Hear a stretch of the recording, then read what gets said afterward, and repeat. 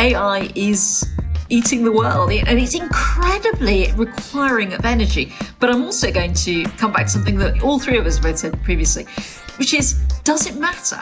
If AI uses huge quantities of energy, but it's all green, then it doesn't matter. And it's not, and that energy isn't necessarily being used for other things because nobody wants it to heat their home in wherever it is, the middle of nowhere where we've put our data centers.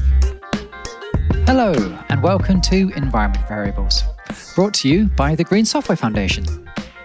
In each episode, we discuss the latest news and events surrounding green software. On our show, you can expect candid conversations with top experts in their field who have a passion for how to reduce the greenhouse gas emissions of software. I'm your host, Chris Adams.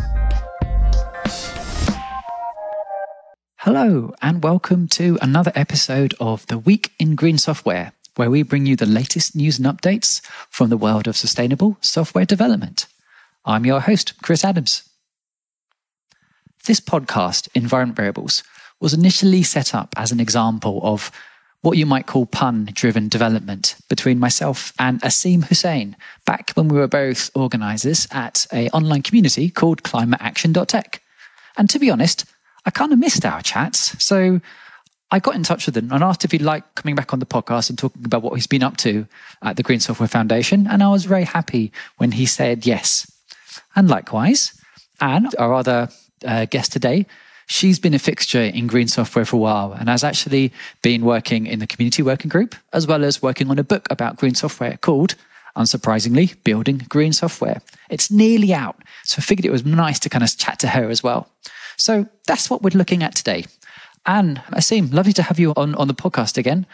For people who've never listened to this podcast, can I give you the floor to talk about it? I'll go with you first, Anne, because it's alphabetical, and then I'll hand over to Asim. So, yeah, Anne, the floor is yours. Hi, Chris. Thanks for that. My name is Anne Curry. I am one of the community co-chairs of the Green Software Foundation.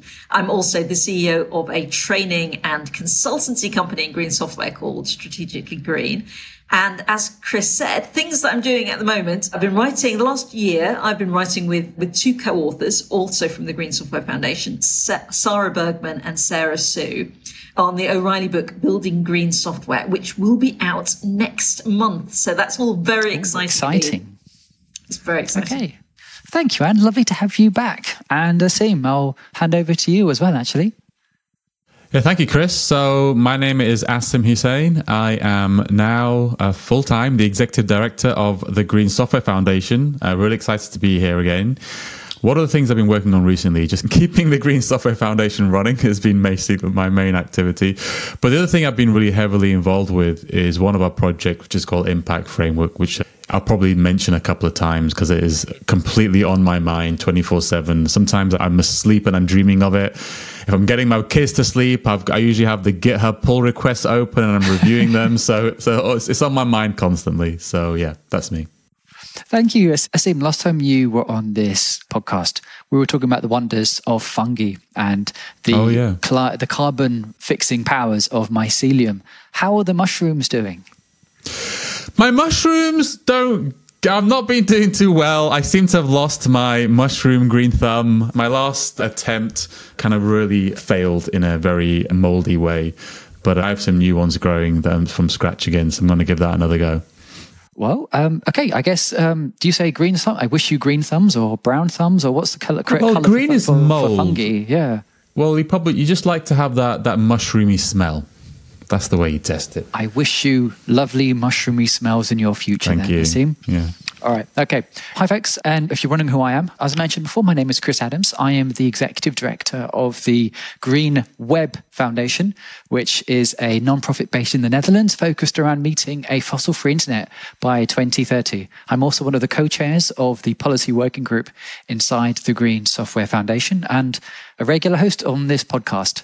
So if you're new to this podcast, what we do in this kind of format is The Week in Green Software. We look at some of the stories that we thought were interesting that we might want to share with other people to basically give an idea of what's happening in the field and in many cases get lukewarm or hot takes from our guests on the day. And I think that's pretty much it. We will share a link to every single story.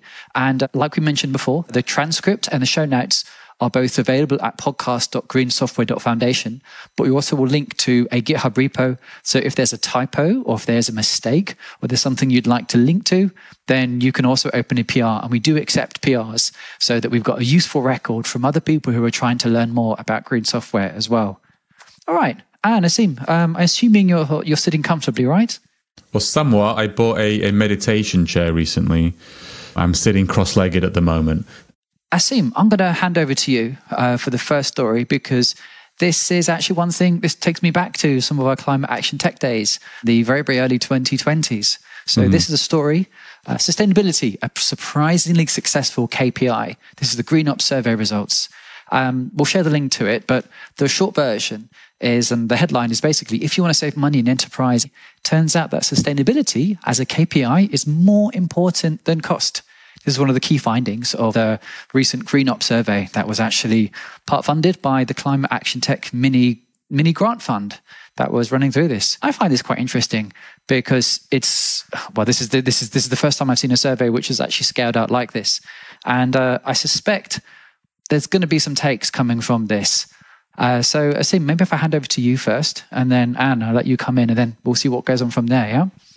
Well, yeah, and this is really interesting. And I think it reminded me, as soon as I read it, it reminded me of, do you remember when we ran the State of Green Software? We released it last year and we did a big survey with it as well. Yeah. One of the questions there, I still come back to it because I think it's very interesting. We asked people to rank in order of importance: cost, performance, sustainability, reliability, and security. So you couldn't just say, you had to actually literally drag and drop these things in the order of importance that you thought it would be. And I thought it was really interesting because the number one item that came out was security, which is interesting, but also very valid. And it is, I suppose, what a lot of people and organizations do focus on. Second was reliability, which is, understandable as well. Third was sustainability. And then came performance, and the very last item was cost, which was fascinating to me because to a lot of people, they would assume that cost is the most important thing. And there's something, I remember the research at the time, she talked about this concept, I think it was called on stage and off stage when you give information. Like if you're on stage and someone asks you a question, you're going to say, oh yeah, cost. Yeah, cost is the most important thing. I love saving cost. I love also, getting promoted at the end of this quarter. But off stage, and I think this is interesting. I think off stage, when you really ask people, when they know they're anonymous, when they know they can be truthful regarding what it is, I think this speaks to the fact that to a lot of people, sustainability is important and they do think it's more important than cost. And I think, I don't know how we can kind of get this circulated in such a way, and I suppose this article is doing a good step in that. How do we get this circulated in such a people understand, this is important? One of the interesting things here is that all of these things are very aligned, aren't they? That being sustainable does cut your cost and it does improve your security, because an awful lot at first stage of being sustainable is to turn off machines that you don't really need anymore. And those machines are your security holes. So, there's a massive alignment between security and sustainability, and resilience and sustainability as well. The resilience of auto-scaling rather than the resilience of hot backups or cold backups. It's more resilient and it's more efficient. So it's kind of like all of these things are highly aligned. But I guess it all comes down to that whole thing about extrinsic versus intrinsic motivations, isn't it? That people like to feel that they're doing good at the same time as they're doing other things. Well, there's also a bunch of research that I think the correct kind of term in psychology kind of jargon is this value perception gap, where everyone basically thinks that they might care about sustainability or they might care about they don't think everyone else does. So therefore they're going to self-censor and say that they don't actually care about this so much, or they'll talk about the thing that, as Asim mentions, makes them more likely to get promoted, for example, or something when they're on the stage like this. The thing that we've done, Asim, I'm really glad you mentioned the State of Green Software report. I've shared a link to that and also the survey data that we had there. This story in particular, this GreenUp one in particular, the actual underlying data is available for anyone who wants to do any kind of research themselves. And I think there's a couple of really interesting other things that came out of this. is that there was this idea about, if you look into the story, it talks a little bit about where people need to feel support. For example, like from the C-suite, what are the kind of predetermining things in order to provide some of the kind of cover for this? There's a bunch of other stuff inside this that's worth a look, actually. So yeah, I thank you both for your actually quite warm takes today about this. This is quite cool. But I think it's all about motivation, and that's really what this is all about. It's not like what is actually the right thing for you to focus on in software. It's more a question of what am I motivated to work on? Like one of the things in the early days of this whole space is like, well, cost is important, but people aren't waking up in the morning going, today I want to reduce, annual turnover expectation by 0.02%. And that's what's motivating me today. It's important. Everybody needs to do it. But what motivates people is actually, I want to do something. This is important to me that actually reduces some of the emissions of my software. And I'm going to work a lot harder on that than I am on reducing costs by 0.2%. Yeah, I guess maybe some people are, I don't know. I mean, maybe we'll come to the day where someone says, do you know what? I just really like returning value to shareholders. Like that is what, maybe that's the thing. I mean, yeah. Well, I'm going to come in with hot take number 2, actually, because I had a very interesting story this week, which is very related to this, and that security being the kind of number one motivator. If people actually acted on good security practice, it would massively cut carbon emissions. The going through and closing off all the machines that you really know you need to, if you did a proper security review and you closed off all your old machines that you weren't using anymore, that would be a really good security move, would also massively be more sustainable. But not only that, I heard a very interesting tale this week from a company that wishes to remain anonymous. They did a security review a couple of months back, which was about identifying and turning off effectively, well, not zombie services, but services they knew they didn't need anymore. And as part of doing that, the security team identified a machine that was running at 100% CPU. So they thought, well, hang on a minute, that's been hacked. Someone's buying Bitcoin on this. They handed it back to the ops team and said, what's going on here? Sort it out. The ops team took a look at it. Turned out it was running a load test that had been turned on 3 years previously and never turned off. So the security review identified the problem was fundamentally a cost problem, but more than anything else, a sustainability problem. So if you do security reviews, it's actually one of the best things you can do for being greener, because you just stop doing stuff you shouldn't be doing. And I think I'm going to need to share a link in the show notes to the meme saying you cannot have a cluster F if you don't have a cluster, because that seems to be a kind of reference to some of this here. Okay, thank you very much for that, Anne. Just for people who are curious, as a bit of context, this survey was actually carried out by a gentleman called Mark Butcher, I believe, who works at a firm called Positive. The actual process of the way this was funded was basically by donations from members inside a community who just put some funding in. And there's a couple of other Mindy grants that are ongoing now. There's one to create a sustainable AI manifesto, and there's another one which is a playbook for becoming a climate conscious product manager. So it's kind of nice to see some of this stuff. I'm looking forward to more things like this being created, because you don't need that much money to get some really interesting results and things coming out there into the kind of, I guess, the public discourse. All right, cool. Anne, Asim, are you comfortable with us moving to the next story? Yeah. I am. All right, okay. So the next story here is a blog post from Kainos.com. I believe they might be members of the Green Software Foundation. I forget. But this one is basically, the headline is Cost as a Proxy for Carbon, the Inconvenient Truth. And I'll just share a kind of quote from the paragraph from the piece. It says, many technology-related articles and major cloud service providers promote the idea that cost is a proxy for carbon emissions. This suggests that optimizing and reducing your cloud costs can lead to increased sustainability. But is this entirely true? While there is some truth to this statement, it is critical that limitations to this approach are well understood. So I guess now while I've got access to two experts, I'm going to kind of put it to you two. Anne, when is cost a good proxy for carbon? And when is cost a bad proxy for carbon? Because I've understood that you might have some opinions on this as well. I have very strong opinions on this, Chris. I think that At some stages, it's an excellent proxy for carbon. And at some stages, it's gone beyond. It's not really a great proxy anymore. So it depends is the answer. So I'm going to pull in one of our new projects at the Green Software Foundation that I'm the lead on, which is the Green Software Maturity Matrix, which is about the fact that there are we're all at a different stage. And most of us at stage one. We haven't really started down the road of becoming green in our systems. And at that stage, cost is actually a pretty good proxy. If you can halve the number of machines you have, or you can turn off stuff that you're not using, that's a really good way of cutting carbon. But as you get towards the end, you become quite sophisticated and you're doing really clever stuff with tuning and demand shifting and demand shaping. It's not quite such a good measure anymore. But, just we all went into tech because it's clever and it's interesting and it's complicated, and it's just use your brain. Just everything that you save money on is clearly not going to save you carbon, and everywhere that saves carbon is not always going to save you money. But as a rule of thumb, if you're turning machines off, that's good. Okay, all right. So basically, if you have fewer machines, you have fewer emissions. That's the kind of broad strokes approach that you seem to be out talking about.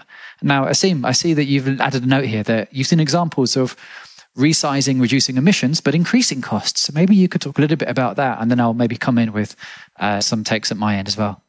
I've got some other hot takes on that as well, actually. But yeah, I have not seen many. So I think I just wanted to point out that, but I don't think that's necessarily the absence of information, or what is that statement? The absence of information, evidence of absence is not. No. Absence of evidence is not evidence of absence, right? Yeah. There's a certain absence in our podcast here right now. But no, effectively, I have seen some examples of people where they've tried to do some sort of downsizing, and they've happened to have just enough measurement infrastructure in place, which is usually the problem, to actually determine, wow, that actually increased the cost, because sometimes you can right size, but the machine you move to actually costs more, and overall it just ends up on a bit more money, but the actual emissions is less. So it's rare, but I think that's more a statement of we're just not measuring this. But I think more importantly, I think cost has two problems as a proxy for carbon emissions. Number one, and this is the same problem you have with carbon emissions. It's the same issue. It's a lagging indicator. If you're developing a piece of software, you only know the cost of it after you've rolled it out and you've done it and you've moved on for a month onto the next project. And then somebody goes, by the way, that's slightly more expensive than we were expecting. I suppose, but do you want me to stop working on this other project now? And start? No, you carry on that project. It's a lagging indicator. It's after everything's happened. And I suppose that also means it also has all the other problems that you have with using carbon as a proxy for driving action to reduce carbon emissions. If you the issue with looking at cost is someone saying, well, I'm spending 3 million on this database and 4 million on this other thing. And you're well, I don't know. I developed an application. What is my costs? And so you have this problem of really the problem is more, how do you actually get information to the people at the coalface so that they can make decisions to actually reduce the emissions directly? And I think that's the challenge with cost, is that it has all the same problems as carbon in trying to get information to people to actually, so they can know what to do. Because you can tell a department what their cost is, you can tell a department what their carbon is, but can you tell developer X on team Y the impact of a choice they're going to make is? I think that's really where we want to get. I think we're saying exactly the same thing there in a slightly different form. You're saying that it's not a good measure when it comes to tuning what developers do. And I totally agree with that. Yeah. I'm saying that generally, for where everybody is at the moment, a lot of the good tuning comes from ops teams rather than development teams. And for ops teams, cost is not so much of a leading indicator. It's actually quite close to what they're doing day to day. So it's a really good metric if your ops team are the one who are doing the tuning to reduce carbon. Not perfect. But as you say, you're better off with performance being a metric if you're doing the development team. Yeah. No, you're right. We're talking about different audiences. Yeah. So to an ops team, whose job is to deal with the software after it's deployed. Yeah, I suppose it's not a lagging indicator. It is their main indicator. But I think that we're in agreement that it's a great proxy for ops teams, but not a great proxy for dev teams. But as you say, also, it's not even always a great proxy for ops teams, because often the best thing you can do in terms of operations is to move your whole shebang to somewhere with a greener grid. But that might well not save you any money. True. So Google have some interesting stuff inside this and that. They've got some region pickers which do expose some of this. You can prioritize late cost and carbon. And like, if you cared about carbon, you might move things to Switzerland, for example, compared to running it in, say, other parts of Europe or, say, even America, for example. So there's stuff like that I think you can actually do. But I think when I read through this piece, there was a couple of things that kind of outline on this that, like, yes, this can be a bit more complicated, because this kind of assumes, like, if you have this cost as a proxy thing, in many cases, you might have like a commitment to maybe a 50 or an 80% discount on your cloud bill if you've agreed to spend a bunch of cash now. So now you've got totally different incentives to be doing what you're doing. And like, when we start talking about different instruments that people use to essentially affect the cost of cloud bills, it can be a bit harder to talk about. And there's also this other thing that, let's say you're looking at something like, we don't know which services have particularly high margins versus low margins, and which ones lose money versus making money. But broadly speaking, in 2024, you might assume that for the same amount of work, doing something with, say, a serverless platform like AWS Lambda might be more expensive for the same amount of requests as a dedicated box, for example. So if you looked at that, that might assume that is that much more carbon associated. There's questions there. And like, as Anne mentioned, when you start looking at the edges, you can definitely find all these different edge cases which make it harder to really kind of use. But as a rubric, as a kind of starting point, it may be better than having nothing, basically. And it's not like technology is immune to us looking at easy to measure numbers and assuming that's automatically the truth. Now, that is definitely one of the things I would say. I kind of came hot on cost then for a second. But like, what I would say is that in the absence of anything else, which is by large the problem that we have right now, it is one of the best measures that we have. But like, I think we need to move the world forward to better measures eventually. But it is the best that we have right now, if you don't have anything else. If we had actual energy reported. If you had actual, handy, right? Exactly. So quickly, it's a commodity. It wouldn't, because even if you've got energy, I would say that it's still very hard to do a like-for-like comparison. It's not like performance. Performance is a really good measurement for performance. It's like seconds. How many seconds did it take to do that thing? I mean, you can put it on different sized machines, different speeds. There are even issues there. But as we all know, sometimes the grid is green and sometimes the grid is not green. So even carbon measurements, you could be running exactly the same thing. Everything can be under your control. But unless you're doing demand shifting and shaping or work shifting and shaping, as now seems to be the more common and correctly, then the name seems to be shifting from demand shifting and shaping to work shifting and shaping, which is a much better word for it. New to me as well, actually. Okay. Well, because I used to complain all the time. Did you start changing the words, Anne? I know it wasn't. In the book, it's all demand shifting and shaping. And I do say it's a really terrible description because the demand hasn't changed.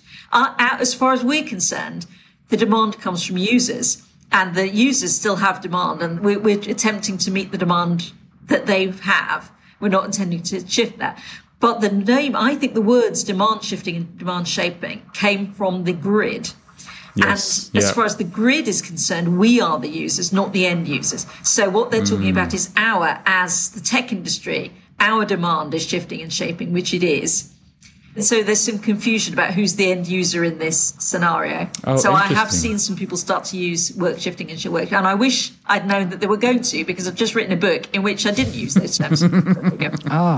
Well, you heard it here first. All right, what I'm going to do is I'm going to add a couple of show notes, both to basically your book, Anne, and a couple of blog posts. I've written one post recently, a while ago, called Options to Make Software Greener Without Changing the Code and How to Remember Them, which essentially I'm taking some of the papers I saw at Hot Carbon and trying to translate them into kind of lay person's terms. So that might be a bit easier, because I think that I agree with you. Demand shaping and demand shifting, these are ideas that have come from the electricity sector that aren't as intuitive to developers, actually.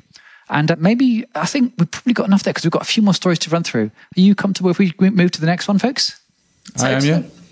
Okay, all right. So this one is introducing the Tech Carbon Standard. So if you go to www.techcarbonstandard.org, this is a website for not a standard per se, but a proposed standard from an organization called Scott Logic, who are based in the north of England. This was actually revealed at the State of Open conference in February.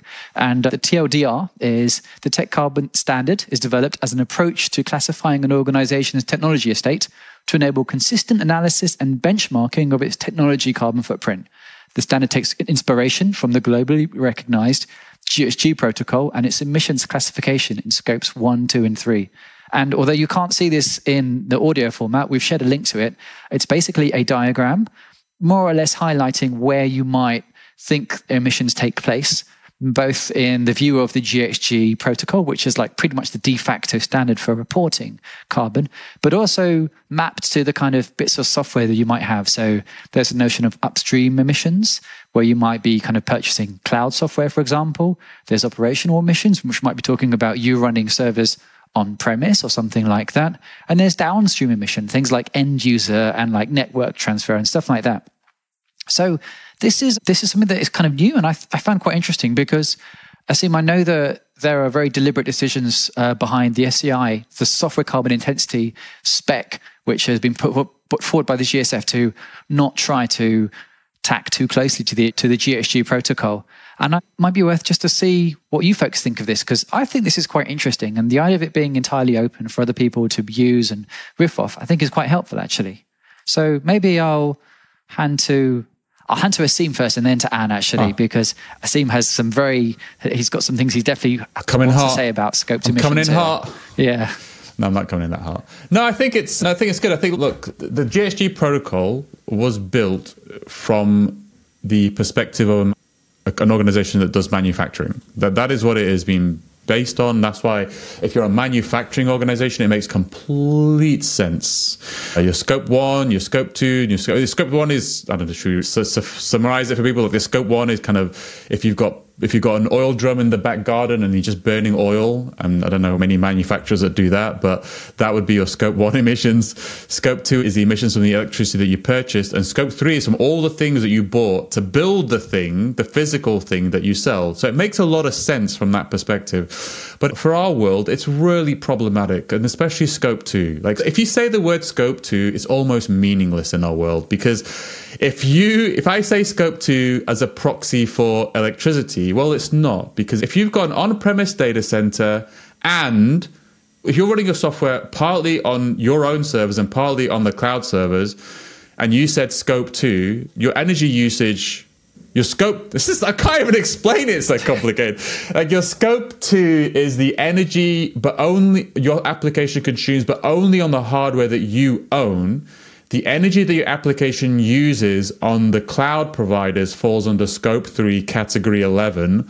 And so, like, it's really hard to kind of figure out, well, what is the energy? It's like, you have to kind of have this thing. And really, when you say those words, it's so contextual. When you say scope 2, it's not what it is to you, it's what it is to the audience that's sitting there. And it means different things to different people. So what I do like about this is the attempt that they've got to kind of really look at it, and they've got upstream emissions, operational emissions, downstream emissions. When you say operational emissions, it will mean the same thing to everybody you're speaking to, and it's not context specific. So I think it's good from that perspective. It clarifies some of the stuff. So I think there's some good stuff here. I think it's some good thinking. I think my advice is to get into detail. When you click on servers and storage, the only description is the energy consumed by on-premise servers and data centers. And I suppose we all know there's a lot of meat behind that one that you've got to flesh out. But yeah, I think my rant on scopes is over. So I'll pass it on to other people. Thank you for sharing that particular point of view, Sim. Anne, I suspect you might have something to share as well here. So yeah, what did you think when you saw this? Well, I always think all work in this area is great. All discussion we're doing around this is great, fantastically great. But I always think about taking it back to my maturity matrix projects on the GSF maturity matrix project. You need to do different things at different times. So this information is useful to you in different things at different times of your journey. So for most of us at the moment, we're not doing anything at all. Just, you really don't need that much data. Your scope 1, scope 2, scope 3 are not immediately critical to most people who just need to turn off the machines they're not using anymore, do a bit of right sizing, have a think about what they're up to, start to think about, are they in green regions? What are the future? What platforms are they choosing? Are they likely to be aligned with the green future? To start with, where most of us are at the moment, you don't need a great deal of data to really make a huge difference. So it's absolutely fantastic that they're doing this work and that we're doing this work, that everybody's doing this work. But we don't want to lose sight of the fact that for almost everybody at the moment, we don't even need data. We just need to start to use best operational practices. All right. So you don't need to wait until you have data. Don't need to have all the data is what you're saying, because I don't think you're saying you don't need to have data to work on this. It's more like you're not, okay, all right. I think I know more or less where you're going with this. Okay.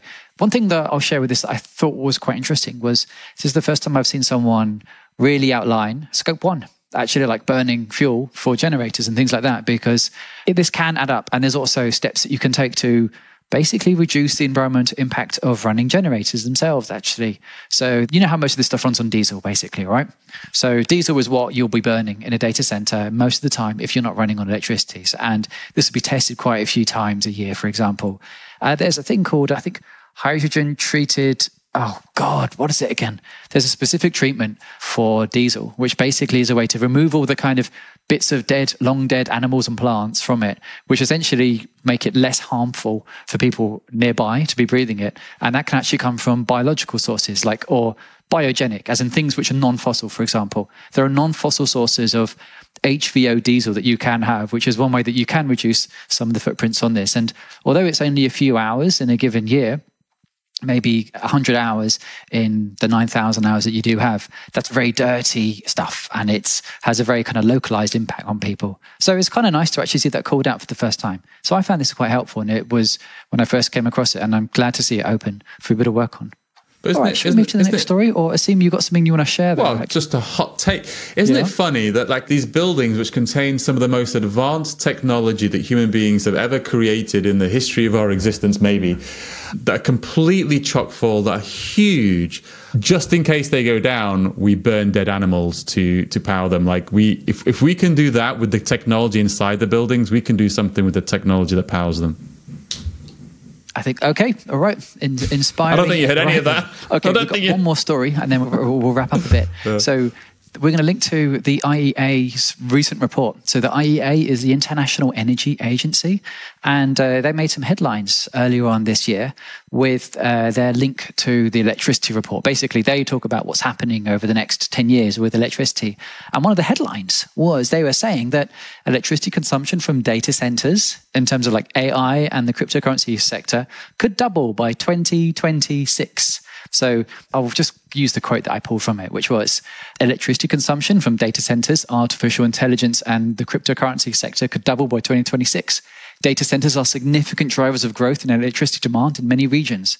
After globally consuming an estimated 460 terawatt hours in 2022, data centers' total electricity consumption could reach more than 1,000 terawatt hours in 2026. So that's a doubling in essentially, 2 years? This is particularly interesting because this is way higher than their previous figures that they used to have, which were around 200. So something has changed with these numbers for them to be that much higher. And I figured I'd open the floor to either of you about this, because this has got a lot of pushback from the data center industry. But there's also people who are working in the energy sector saying maybe there's something to it. So Asim, maybe I'll ask you, what's your view on this one?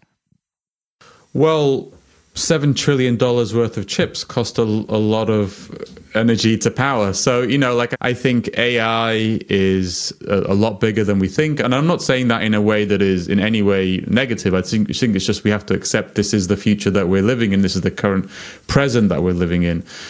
I strongly suspect that some of these numbers are taking that into account.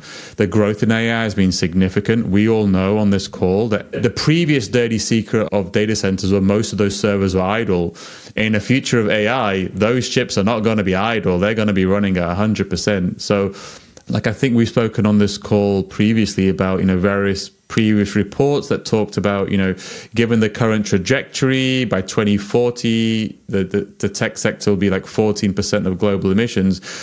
I wonder if anybody's doing any analysis to revisit, well, now given what we now know about the complete, AI will take over everything. It is taking over everything right now. How does that look now? Where will we be in 2040 with the current growth in AI? Will tech be half of all emissions? And will we just be sitting there, being carried around by robots and being fed with little tubes like that robot show? But I strongly suspect that they factor that in. And I wonder if it's an underestimate. Okay, all right. So that's what you got from Executive Director of the GSF, but that's not his official opinion. Yeah. Anne, what about you? Where are you on this one here? Well, I think Asim's right. And those numbers are probably right, that AI is eating the world, and it's incredibly requiring of energy. But I'm also going to come back to something that Asim and I have both said previously, all three of us have all said previously, which is, does it matter? Because AI is a really good example of a workload that works well with the fact that some places have much more potential to generate green power than others. It's a latency insensitive workload that could be running in Greenland. Not that Greenland has a massive data center industry at the moment, but it could do. It could be running further away. But also think it feeds into something that I was reading that almost comes full circle with the discussion we were having earlier about data centers and how they're used and whether or not they're used well. I mean, the ideal at the moment is we'd start building data centers, places where there was water for cooling and green energy for powering the data centers. And then you have to worry about the embodied carbon, but you don't have to worry about if AI uses huge quantities of energy, but it's all green, then it doesn't matter. And it's not, and that energy isn't necessarily being used for other things because nobody wants it to heat their home in wherever it is, the middle of nowhere where we've put our data centers. But we need to have a think about data centers more generally. Something that comes up quite a lot is water use in data centers. So at the moment, we can't necessarily put data centers that could run on solar in places where it could run on solar because there's a lack of water. But there was I read a very interesting article about that, and I'll send you the link to that, about PUE driving companies to overwhelmingly cool data centers with water because that doesn't count against the PUE scores. But in fact, if you're in a place where there's tons and tons of electricity, green electricity, you could be cooling your data centers by using aircon. And that would be not a hit on water, but it would make your score, your incredibly important PUE score, because we're focused entirely on a metric, which is not a great metric, is forcing up water use. So it takes us back to the full circle of metrics are useful, but do not overly lean on them, or it can be worse than if you had never had them to start with. Okay, all right. Thank you for that, Anne. This actually makes me think of a recent interview between Jigar Shah, who is the head of the US Loan Program Office, and David Roberts, who runs the podcast Volts. It's a really, really interesting one, particularly talking about nuclear in specific, but I'm going to share a link to in the show notes, because he basically has the person who's the head of the Loan Program Office saying, we have data centers speaking to us, they're expecting this kind of load. And the figures there are extremely high. And they're actually not that far away from the numbers I see here, which was surprising for me, because the IEA also had much lower figures before. But there's also another document that we can link to, which has numbers which might not be exactly the same as these figures here, basically. We'll add a few more, because this discussion about how much power is actually being consumed and how much is going to this is very much a relevant one, especially when you think about, okay, if we've got this much energy, are we going to use it to meet demands of AI, or are we going to use it to decarbonize the rest of the world? Because there is a finite amount of green energy that you can actually deploy in a given amount of time and space. And this is something that we tend not to talk about right now. And maybe this is something that we need to touch on a little bit later. And this might be a nice segue to the next story, which we'll just kind of wrap up with, one of our last ones. This is a piece of data center research from the European Commission, basically. Actually, we mentioned a gentleman called George Kamia, George Cormier was leading this research with another gentleman called Paolo Bertoldi. This is essentially energy consumption in data centers and broadband comms networks in the EU. And the thing that's interesting here is this is country by country information for both data centers and for networks. And it's worth the read if you want to have some numbers to talk about this. And there's a really interesting chart that we'll also add to the show notes. Anne, I'll hand over to you first because you had some things you wanted to share about this. And then Asim, I'll hand over to you if that's okay. It was a really fascinating report with a lot of interesting data in it that we haven't seen previously. So I thought the main takeaway from the report for me was that generally speaking, in most countries in the world, the percentage of energy used by data centers and by telecoms is fairly consistent. It's kind of like data centers are around 1.5–2% of electricity use within the country. The only time when that really isn't true is in places where there are a lot of data. They are the data center for the world. There are a disproportionate number of data centers in that country, like Ireland, for example, Denmark, the Netherlands. And it'll be interesting to see whether or not those are the places where all the data centers are in future. Because I would like to see the data centers in places where there is an awful lot of green power that is not used, Chris, as you were just saying, in any particular location. You don't want all the green power being sucked up by AI. You want it to go into other things as well. But in places where we could build data centers and there isn't a great deal of other use for the green power, and it isn't competing on a local grid, I hate the whole thing of use your data center heat to heat municipal pools, because that's immediately saying your data center is somewhere where it is competing with people for their energy requirements. Data centers should be in the middle of nowhere, which is terrible for people who work in data centers. So I'm sorry. But that's what the robots should be doing, running data centers. Okay, all right. Asim, I'll hand over to you before we wrap up and then come to the last story. Go for it, mate. Well, as we were speaking, I just realized that why? What is it about? I've known for a long time that Ireland has, I've known this statistic for a long time, but I don't know why. What is it about Ireland? Is it a tax haven type situation? Tax dodge, I think. So you're talking about context. So for context, you cannot see the chart, but we're looking at a chart with country by country figures, which shows the energy used in terawatt hours by data centers, the energy used by the telecom sector, and then the share of national energy use. And for most countries, it's between 3 and 5%, or maybe 1.5 and 4% in most cases, except in Ireland, where it's hovering around 19 or 20%. So you got close to 20% of all the power used in Ireland to run data centers, which are predominantly a set of hyperscale data centers. And if you read through the report, you'll see that figure was around 10% in 2019. So in the last few years, You've seen a doubling in usage here. And the other kind of outliers you might compare to are Denmark, which is around 5% of total energy usage, and the Netherlands, which is a little bit over 5%, but in particular is very exceptional in that it's multiples larger than everyone else right now. That's, from what we can see so far, one of the largest sources of load growth inside the sector, inside that. And there's also, what we'll do is share a link to a actual consultation from the CIO, the Irish grid operators, where there's some really eye-opening responses from both academics and from data center operators, basically saying we should be doing this and we shouldn't be doing this. And some of the charts are pretty eye-opening. Yeah, that's what you're right, as Anne mentioned, and you spoke about, was Ireland has been considered one of the places with very low tax. And as a result, large corporates love it, basically.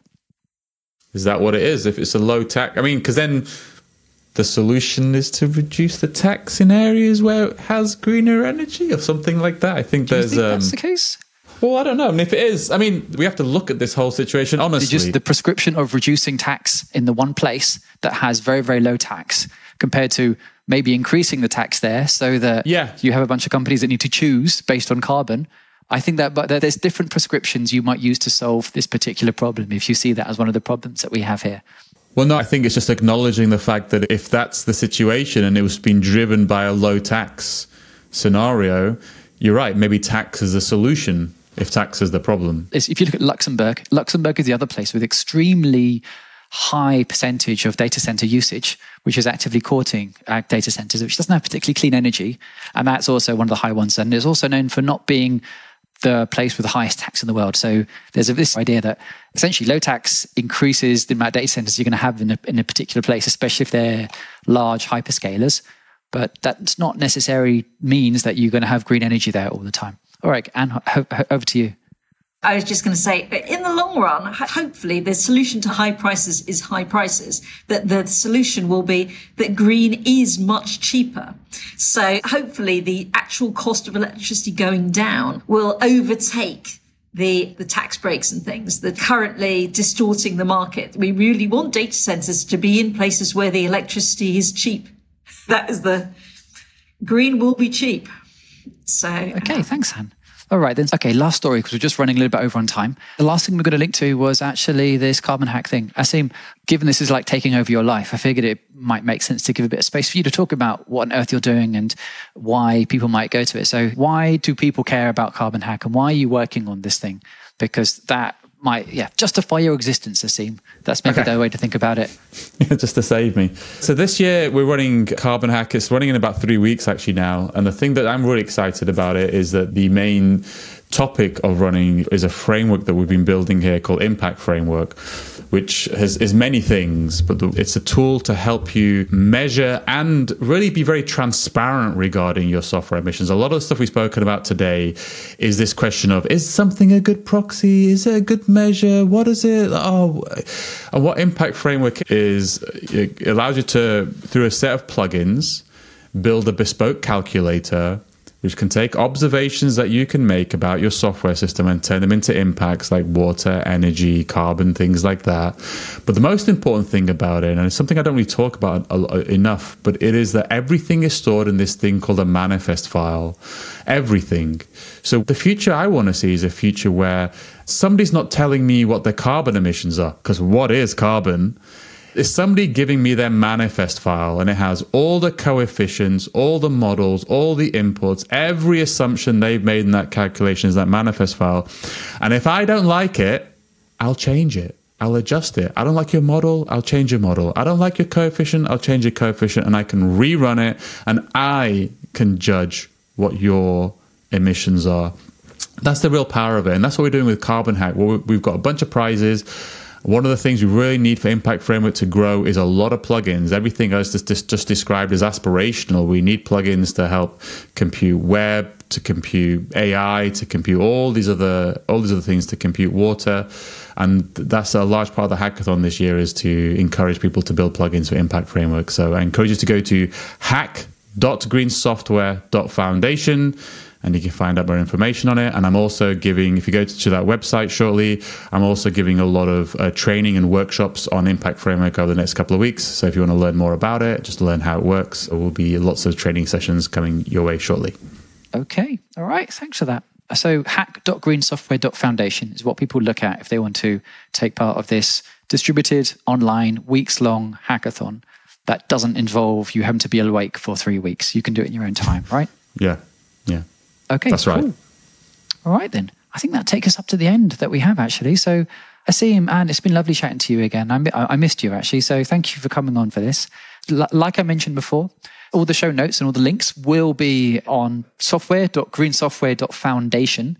So if you go there, that's what you can find. And there'll also be a link to the transcript of this podcast, plus the links in Markdown format. So if there's a thing you see that's incorrect, or if there's a thing that you think we missed out, we do accept pull requests, and you'll be contributing to the greater knowledge or the greater good for people to explore green software themselves. Thanks again. And let's do this again sometime soon. Yeah, thanks, Chris. Great to see you again, Anne. Hey, everyone. Thanks for listening. Just a reminder to follow Environment Variables on Apple Podcasts, Spotify, Google Podcasts, or wherever you get your podcasts. And please do leave a rating and review if you like what we're doing. It helps other people discover the show. And of course, we'd love to have more listeners. To find out more about the Green Software Foundation, please visit greensoftware.foundation. That's greensoftware.foundation in any browser. Thanks again, and see you in the next episode.